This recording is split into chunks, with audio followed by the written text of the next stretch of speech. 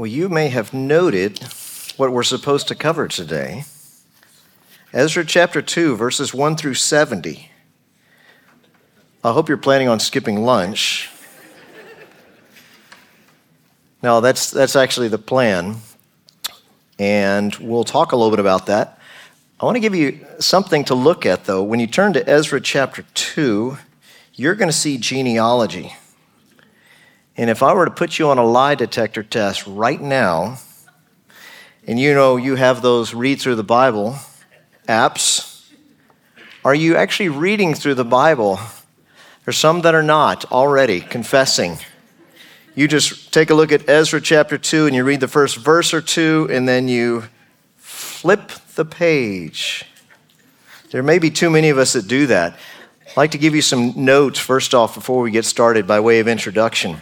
Bruce Walke, Hebrew scholar, writes about Ezra 2, and he says this.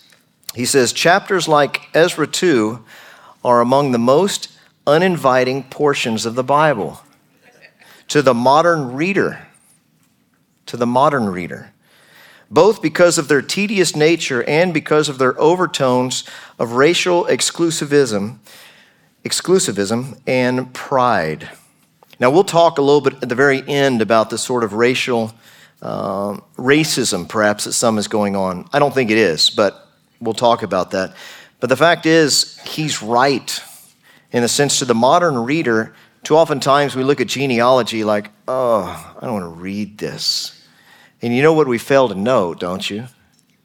2 Timothy 3:16 and 17, where it says, not some, but all Scripture is inspired by God and profitable for teaching, for reproof, for correction, for training in righteousness, so that the man of God may be adequate, equipped for every good work.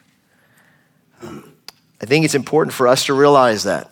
And sometimes as believers, we start to take the viewpoint of the world. Well, we just skip over those parts. No, we don't skip over those parts. We read them. There's something in there for us. And yet, I will also tell you, many times with genealogies, you have to dig a little deeper to get to the gold, if you will. It's important to note, and I heard somebody just this past week say this, it's not new with them or with me, is the Bible was not written to you. The Bible was not written to you, but it was written for you. So when you consider Genesis through Deuteronomy, it was written specifically to the nation of Israel. We have Luke and Acts were written specifically to Theophilus, and yet ultimately, the Bible, all of it, was written for you. There are lessons to glean from it. Oh, there's things to learn about the Lord, the sinfulness of man, God's promises kept.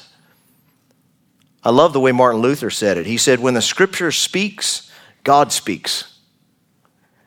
And too many times with the genealogies, we just it's like those Charlie Brown old television shows where the teacher speaks and all you can hear is walk, walk, walk, walk, walk, walk. I think we do this with genealogies. Perish that thought. There's purposes for these genealogies, and I'll give them threefold to you. Number one, instruction. Instruction. And the point specifically in this text is the Lord is going to keep his word. He said, after 70 years, I'm going to return you to the land, and here are the names. So it's really a monument to God's faithfulness. It's for our instruction. Number two is written for our endurance. We need to consider when we look at these people's names, these were actual people who lived, who existed, who struggled on a 4-month journey, 900 miles to go back to the land of promise. Why? Because God told them to do it. And we need to consider that. It's much like Hebrews 11 when we look at that list of the faithful. That's the endurance that you and I need in the time in which we live.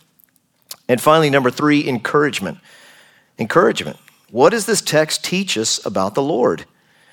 If he keeps his promises to his ancient people, won't he keep his promises to us as well?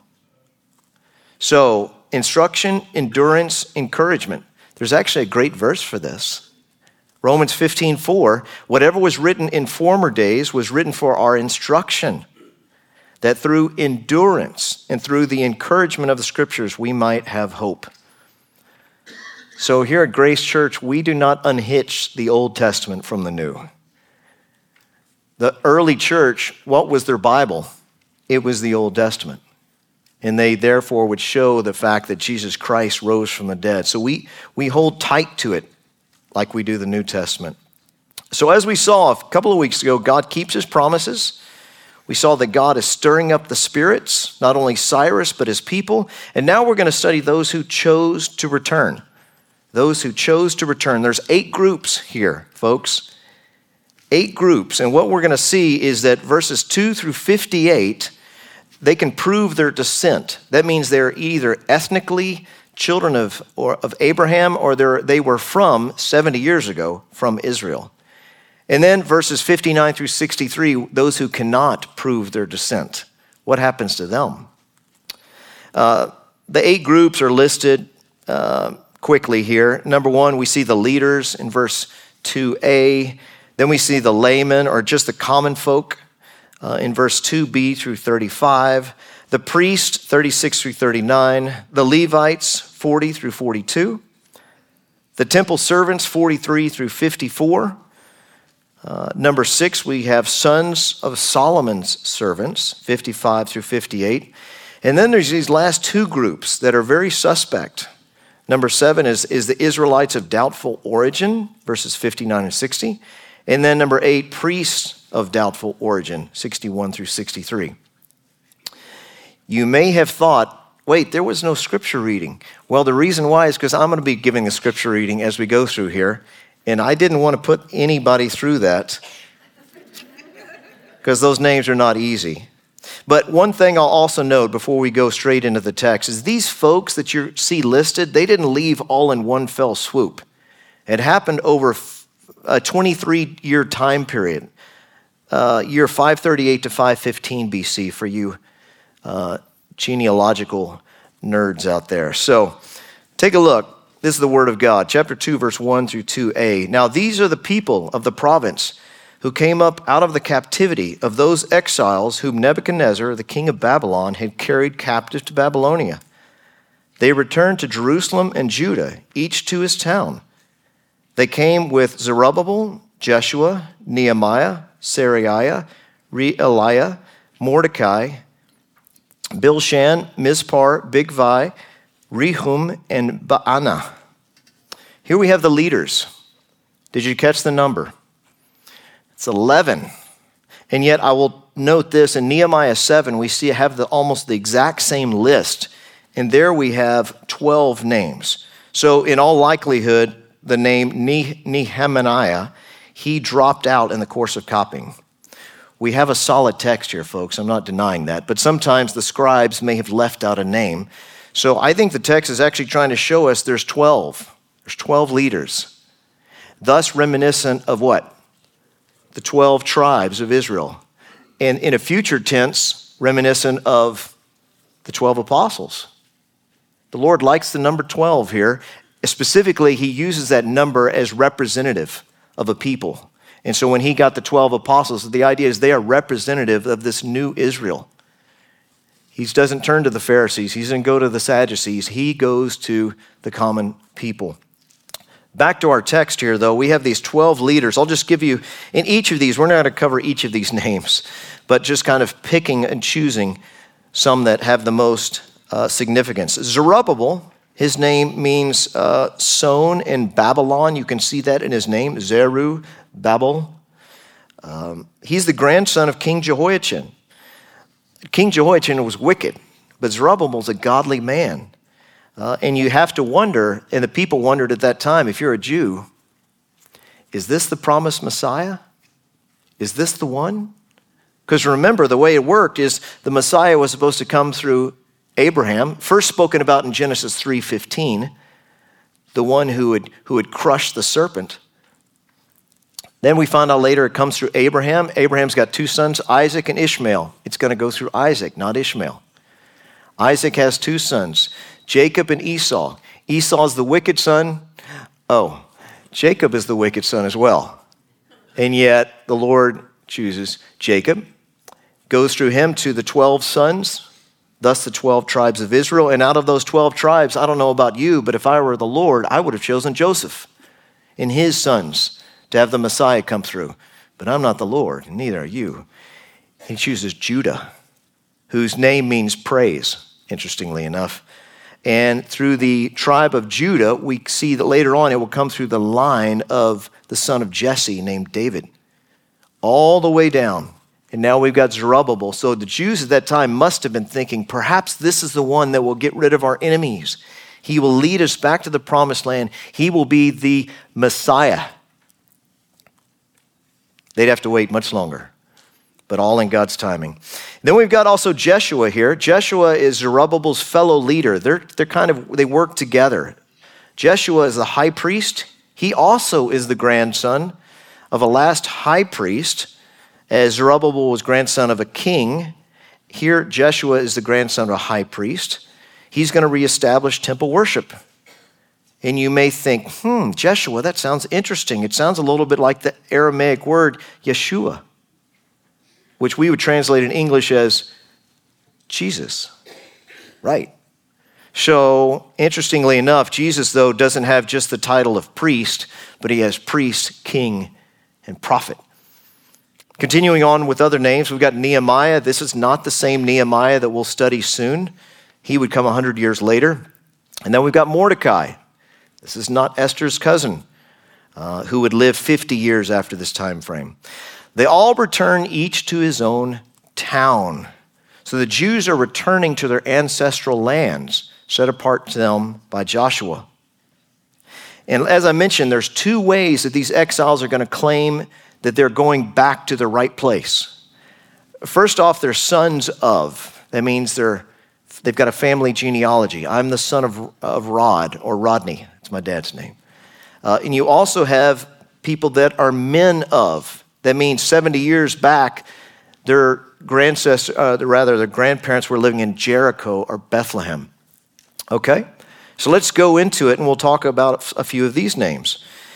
The number of the men of the people of Israel. Here's our second group, the common men. The sons of Parosh, 2,172. The sons of Shephatiah, 372. Sons of Erah, 775. Sons of Pahath, Moab, namely the sons of Jeshua and Joab, 2,812. The sons of Elam, 1,254. The sons of Zatu, 945. The sons of Zakai, 760. The sons of Bani, 642. Sons of Babai, 623. Sons of Azgad, 1,222. Sons of Donakim, 666. Sons of Bigvai, 2,056. Sons of Adin, 454. Sons of Atir of Hezekiah, 98. Sons of Bazai, 323. Sons of Jorah, 112. Sons of Hashun, 223. Sons of Gibar, 95. The men of Bethlehem, 123. Men of Netapha, 56. Men of Anathoth, 128. Sons of Azmapheth, 42. Sons of Kirath Arim, Shephara and Beeroth, 743. Sons of Ramah and Geba, 621.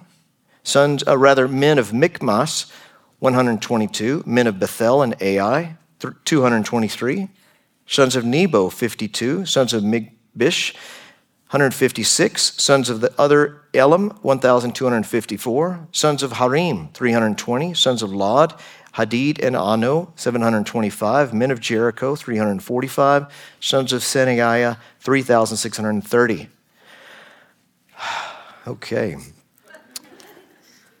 Some of these names have biblical meanings. Others do not. I just think it's interesting. We won't spend much time on these, but if you're looking for a great name for a son, Shephatiah is a solid name. In verse 4, Shephatiah, it means the Lord has judged. The Lord has judged. Bani, you'll find in verse 10. Bani is a short form of Benaniah. It means the Lord has built. The Lord has built. But then in the mix of these sort of biblical terminology names, you also have nicknames that you may not realize since you don't typically speak Hebrew. In verse 16, you have got Atir. Atir means lefty. You can't help but wonder if Willie Nelson and Waylon Jennings used that one in their song. Hashum in verse 19 means broad nose, which is a bit of an unfortunate name for him. That's the common men. Let's take a look at the priests. verse 36 through 39. The priest, the son of Jedaiah, the son of the house of Jeshua, 973. The sons of Emir, 1,052. The sons of Pashur, 1,247. The sons of Harim, 1,017. Now, here we have the priests. Just to kind of jog your memory regarding the Old Testament, the priests are not just of the tribe of Levi, but they are the direct descendants of who? Aaron. That was the priestly line. The first high priest was Aaron. David organized the priests into 24 families, and yet you may not have caught it. How many families are represented here? 4. What's that telling you? It's telling you that most of the priests don't want to come back to the land. They want to stay in Babylon. But suffice it to say, with such a small group, perhaps 4 priests would take care of them, or 4 families of priests. Now let's take a look at the Levites, verse 40 through 42, and we'll spend some time here talking about the Levites. The Levites, the sons of Jeshua and Kadmiel, sons of Hodaviah, 74. The singers, the sons of Asaph, 128. The sons of the gatekeepers. So there were singers and there were also gatekeepers that were part of the Levites. Sons of Shallum, sons of Atir, sons of Talmon, sons of Akub, sons of Hatita, sons of Shobai, in all 139. So the Levites of the tribe of Levi assist the priest in worship. Now, I don't see right now any shocked looks right now.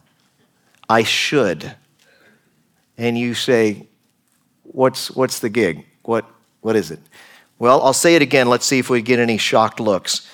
Okay, the priest, if you remember, the numbers were up into the thousands. And yet the Levites have, in all 139.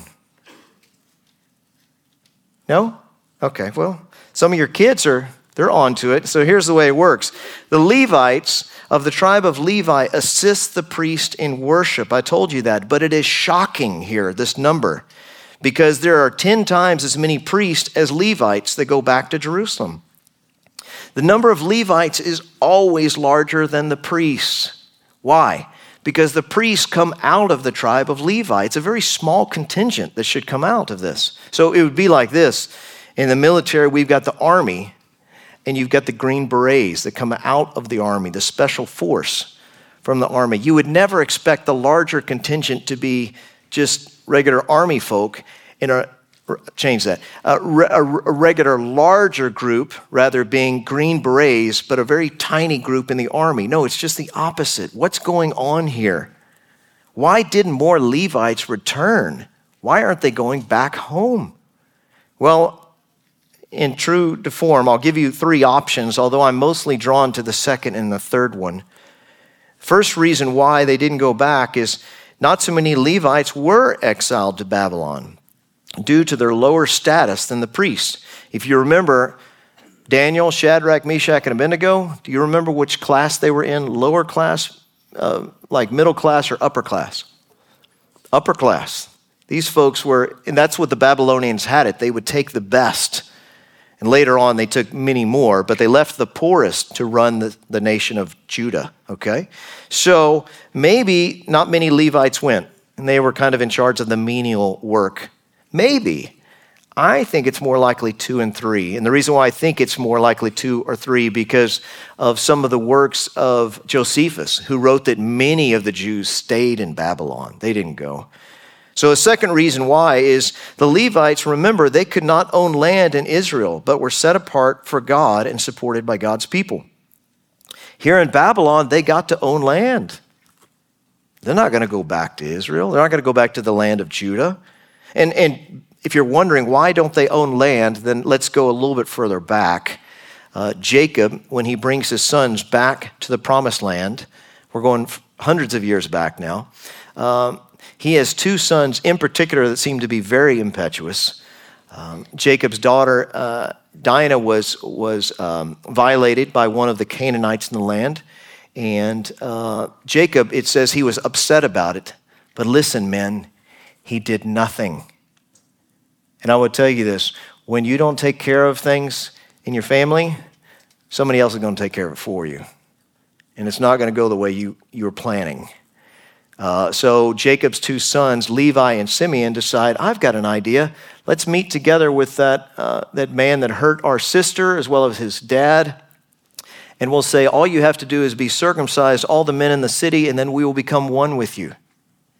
Which was pretty good for these folks, Shechem in the city, because, hey, the Israelites, these 12 sons of Jacob have got some money, they've got crops, they've got lots of livestock. And so they do that.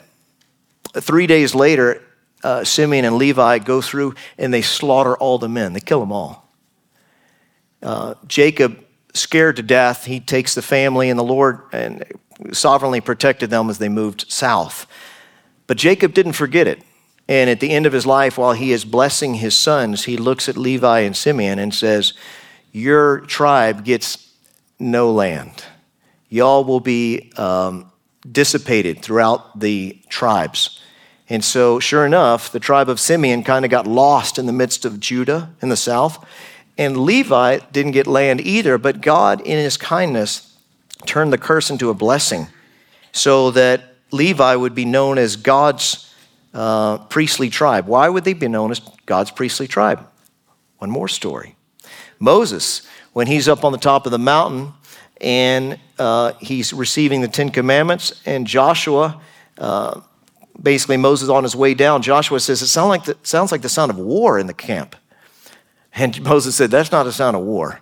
And what's going on? Golden calf is being made by Aaron, where he says, I threw it in there and it came out a calf. I love his story. Way to go, Aaron.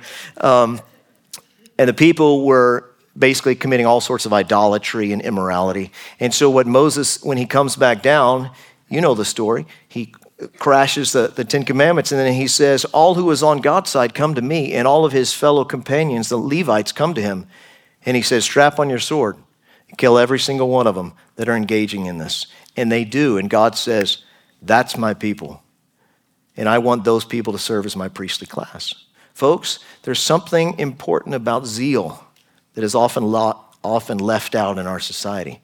So, now don't strap on your sword and kill people, to be clear. But at the time period, it was the right thing to do. We'd rather be more zealous with the gospel. But the Lord turned the curse into a blessing. But now the Levites are in Babylon, and they're like, I like having my 20 acres out here. I don't want to go back. Number 3, another option, and this is something very similar to this, is some speculate, a gentleman by the name of David Guzik, who's a commentator, he says, some speculate the Levites were particularly invested in worship at the high places, scattered on the hills and all around pre-exilic Israel and Judah. The purifying fires of exile effectively burned out this idolatrous impulse. Therefore, few Levites wanted to return to the promised land. So the way this option is this, is that the Levites were doing the high place worships instead of Jerusalem. But once Judah was sent to Babylon, when she came back, she was still big sinners. But one thing she didn't go back to was the idolatry of Baal worship. They didn't go back to that. So now perhaps these Levites are saying, you know what? I'm enjoying being part of the varsity. I don't want to go back. I want to, I like being the big man on campus. And it's interesting. That's not what the Lord called them to. And so they would rather just hide that talent in the ground. It's not just Levites, though, is it? Believer, can we do this as well?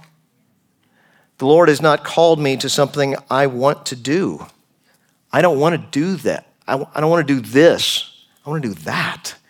And we start to compare ourselves to other people, which comparison is always a sign of pride. Always. Because we feel like I deserve better than this. And yet here at Grace, what we teach is what all churches should be teaching is the priesthood of all believers. The priesthood of all believers. That means that my role is not any bigger than yours. The elders do not have a red phone to the Lord. We don't have any of those things. And our main job, no matter what position you may find yourself in, 1 Corinthians 7, whatever the Lord has called you to, stay put. Trust the Lord until he moves you to something else. Francis Schaeffer, Presbyterian theologian of the 20th century, has a great quote on this. He says this, "One thing that has encouraged me as I have wrestled with such questions in my own life is the way God uses Moses' rod, a stick of wood. Consider the mighty ways in which God used a dead stick of wood. Quote, God so used a stick of wood, in quotes, can be a banner cry for each of us. Though we are limited and weak in talent, physical energy, psychological strength, we are not less than a stick of wood. So then I can become useful in God's hands.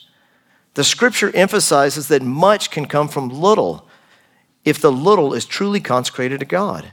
But if a Christian is consecrated, that means set apart. He's going full force with God's purpose for his life. Does this mean he will be in a big place instead of a little place?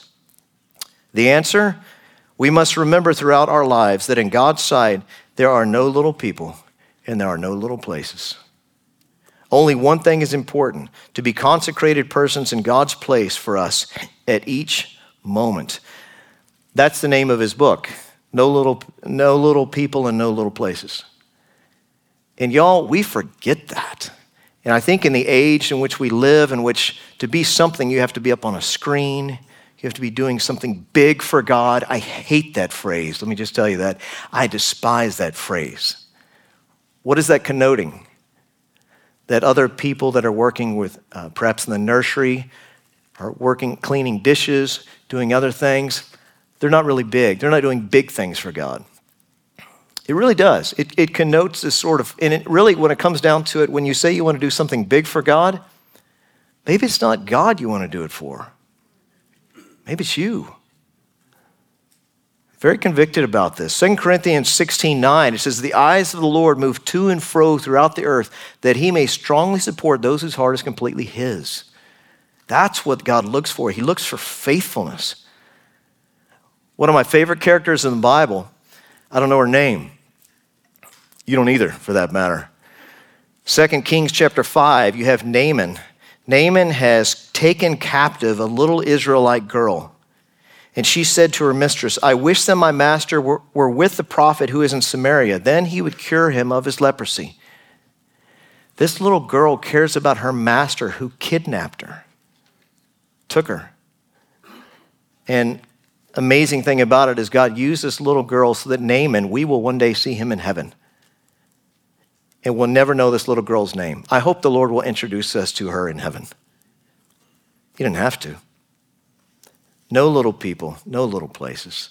Another story that historical accounts share with us. January 6, 1850, a 15-year-old Charles Spurgeon, who was one of the biggest names in the world in the 19th century. He was pastor of the largest church, whatever that means, but it was huge, and people would know him. He was brilliant. But what's fascinating is he was in a snowstorm at age 15, and as he was on his way to church, he couldn't make it there, so he had to stop off at a small Methodist church. And he writes what happened. He said, an unknown substitute lay preacher stepped into the pulpit and read his text, Isaiah 45:22. Look unto me and be ye saved, all the ends of the earth. For I am God, and there is none else. Spurgeon writes, he had not much to say, thank God, for that compelled him to keep on repeating his text. There was nothing needed by me at any rate except his text. Then stopping, he pointed to where I was sitting under the gallery, and he said, that young man looks very miserable. And he shouted, look, young man, look now. Then I had this vision, not a vision to my eyes, but to my heart. I saw what a Savior Jesus Christ was. Now, I can never tell you how it was, but I no sooner saw whom I was to believe in than I also understood what it was to believe. And I did believe in one moment. And as the snow fell on my road home from the little house of prayer, I thought every snowflake talked with me and told of the pardon I had found, for I was white as the driven snow. What's the name of that Methodist lay preacher? No one knows. You see, with the Lord, there are no little people and no little places. Continuing on, let's talk about the fifth group, our temple servants. Verse 43 through 54. The sons of Ziha, the sons of Hasupha, the sons of Tabaoth, the sons of Keros, the sons of Seiah, sons of Padon, sons of Lebna, sons of Hagabath, sons of Akub, sons of Hagab, sons of Shalmai, sons of Hanan, sons of Gidel, sons of Gahar, sons of Reiah, sons of Rezim, sons of Nakoda, sons of Gazum, sons of Uzzah, sons of Peseah, sons of Besai, sons of Asna, sons of Meunim, sons of Nephisim, sons of Bakbuk, sons of Hakufa, sons of Harhur, sons of Bazluth, sons of Mahida, sons of Harsha, sons of Barkos, sons of Sisera, sons of Tema, sons of Neziah, sons of Atifa. Here we have the temple servants. David had established this order to assist the Levites. Who were they?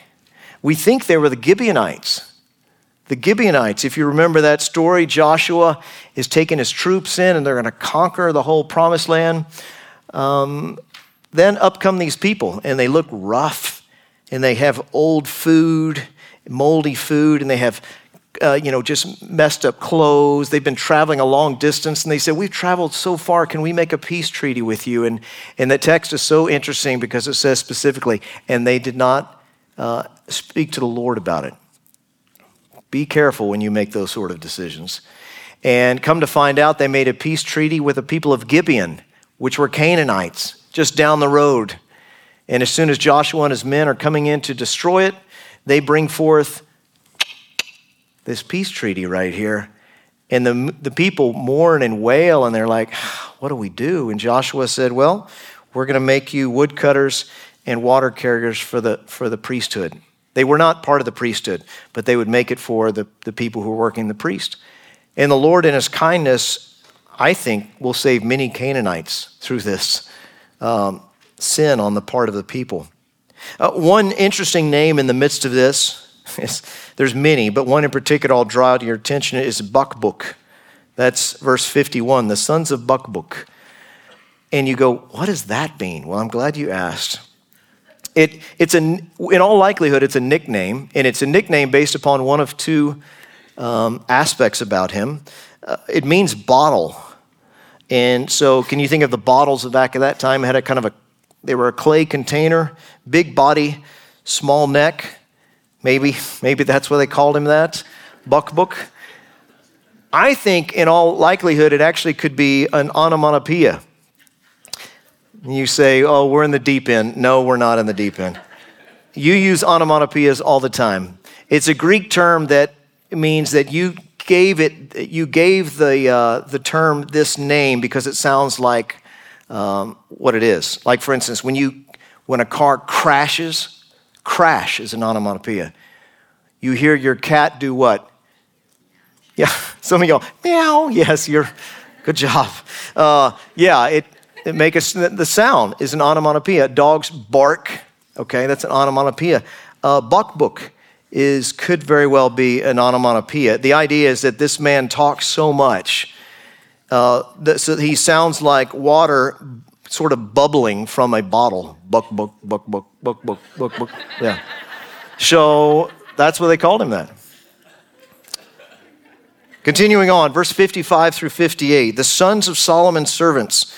Here we have the sons of Sotai, the sons of Hasaphorath, the sons of Peruda, sons of Jaala, sons of Darkon, sons of Gedel, sons of Shephatiah, sons of Hatil, sons of Pokereth, Hazebam, sons of Ami, all the temple servants, and the sons of Solomon's servants were 392. In all likelihood, these seems to be more descendants of Canaanites. As compared to the previous group that they served in the temple, these served Solomon's servants. They didn't serve in the temple. They served in ways that would be, beneficial to other aspects. Like, for instance, this name, sons of Pokereth Hazebam, that means gazelle keeper. So they kept Solomon's gazelles, obviously, and they were the grandsons of those who did so. Now the chapter turns kind of negative on purpose. Now we have the Israelites of doubtful origin, verse 59 and 60. The following were those who came up from Telmah,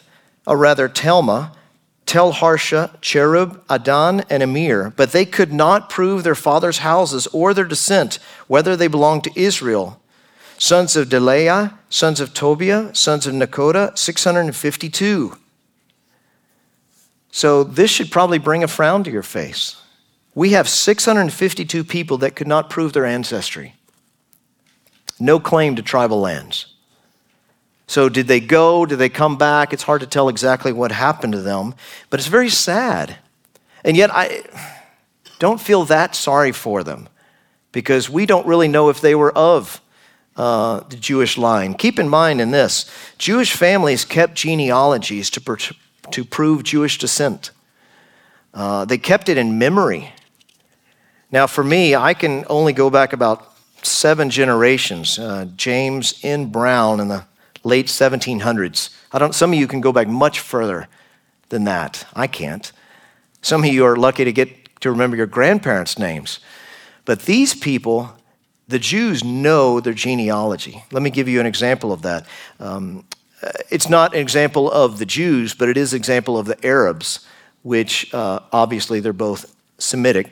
Alec Kirkbride, who is a British diplomat, he served in the Middle East during the early 20th century, told of a time when he was in an Arab encampment. He wrote, an Arab got up and related the history of his forebears back to 40 generations. 40 generations. That would take it back to the 800s AD. And he writes, others could have done the same, telling who married and who begat whom, where they lived, and frequently what they had done, and where they wandered.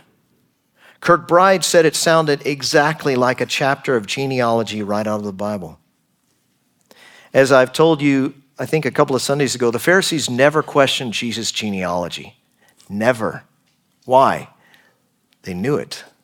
They were Pharisees. Jesus knew it. You would know, you could go back many, many generations. I've been told in studying this chapter that people actually have been won to Jesus Christ by the genealogies, especially in those countries where genealogies was vitally important. And when they see this, they go, it must mean business. If a God of the universe has so much care and concern for people, I want to know this God. One last group is the priests of doubtful origin. They are completely removed, it seems. Verse 61 through 63. Also of the sons of the priest, sons of Habaiah, sons of Hakaz, sons of Barzillai, who had taken a wife from the daughters of Barzillai the Gileadite and was called by their name. We'll talk about that in a second. These sought their registration among those enrolled in the genealogies, but they were not found there, and so they were excluded from the priesthood as unclean. The governor told them that they were not to partake of the most holy food until there should be a priest to consult.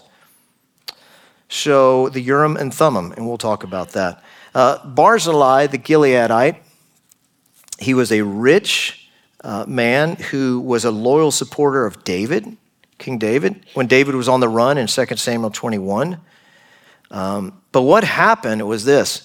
An ancient priest married one of the daughters of Barzillai the Gileadite and became his heir.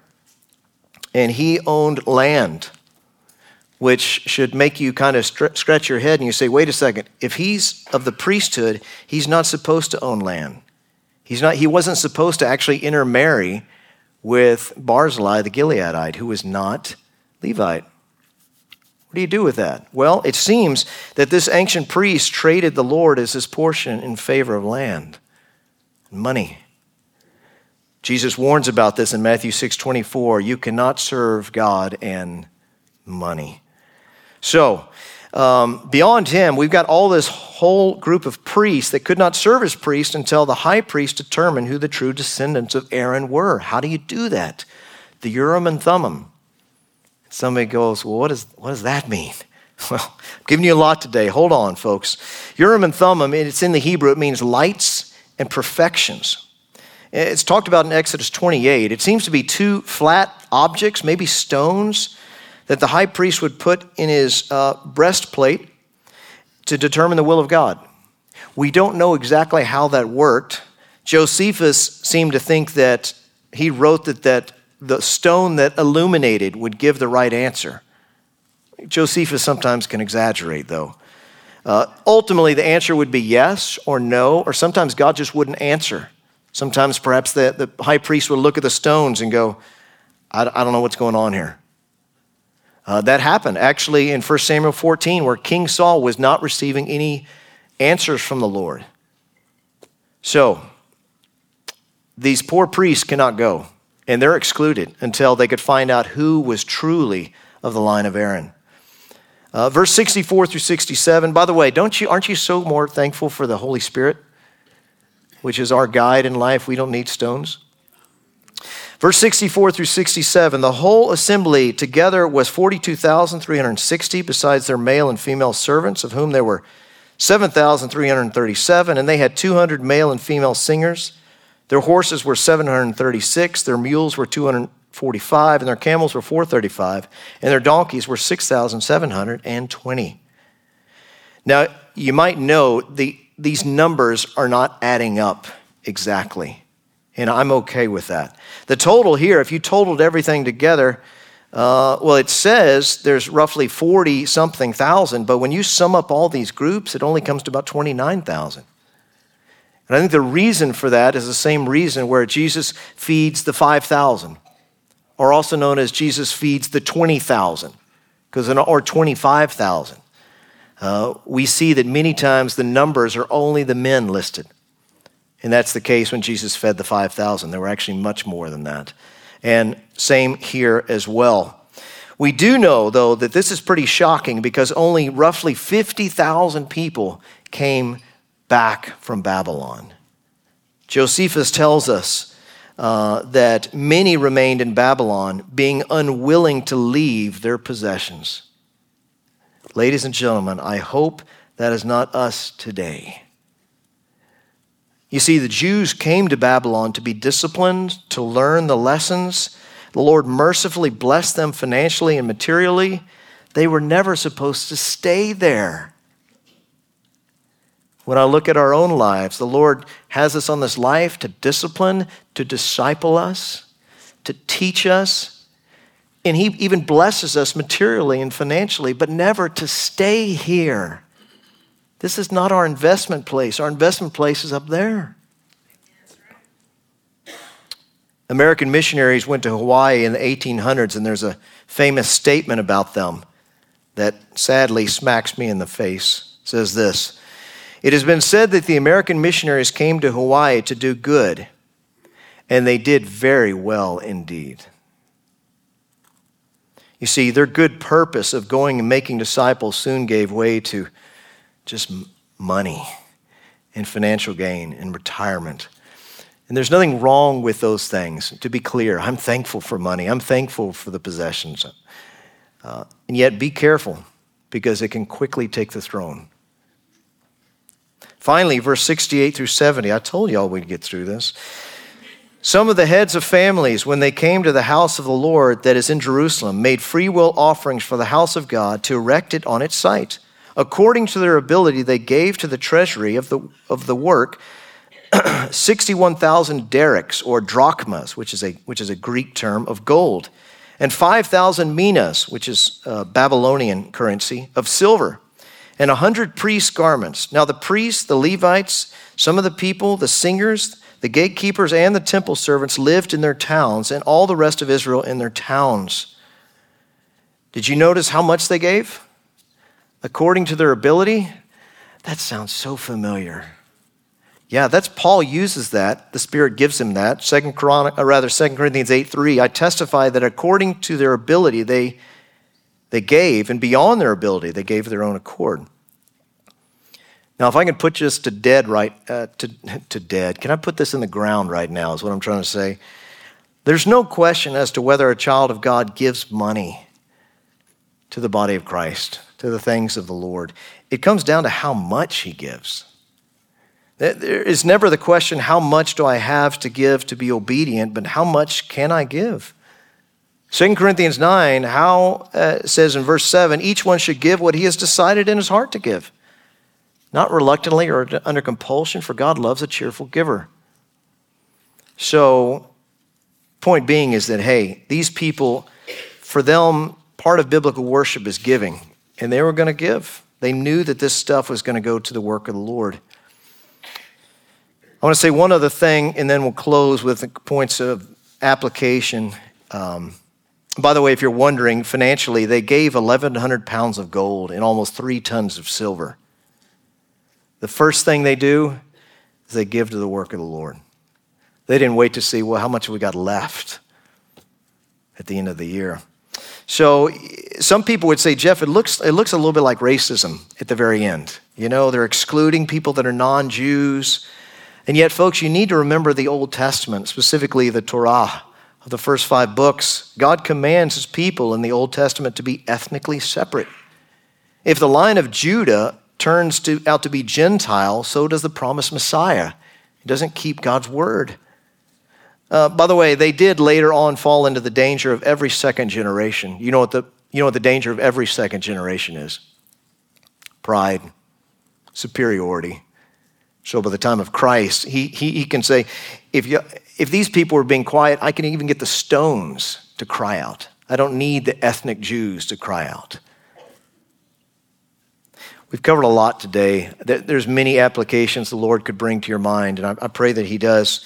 But 3 things really stood out for me, and that is, number 1, the Lord is faithful.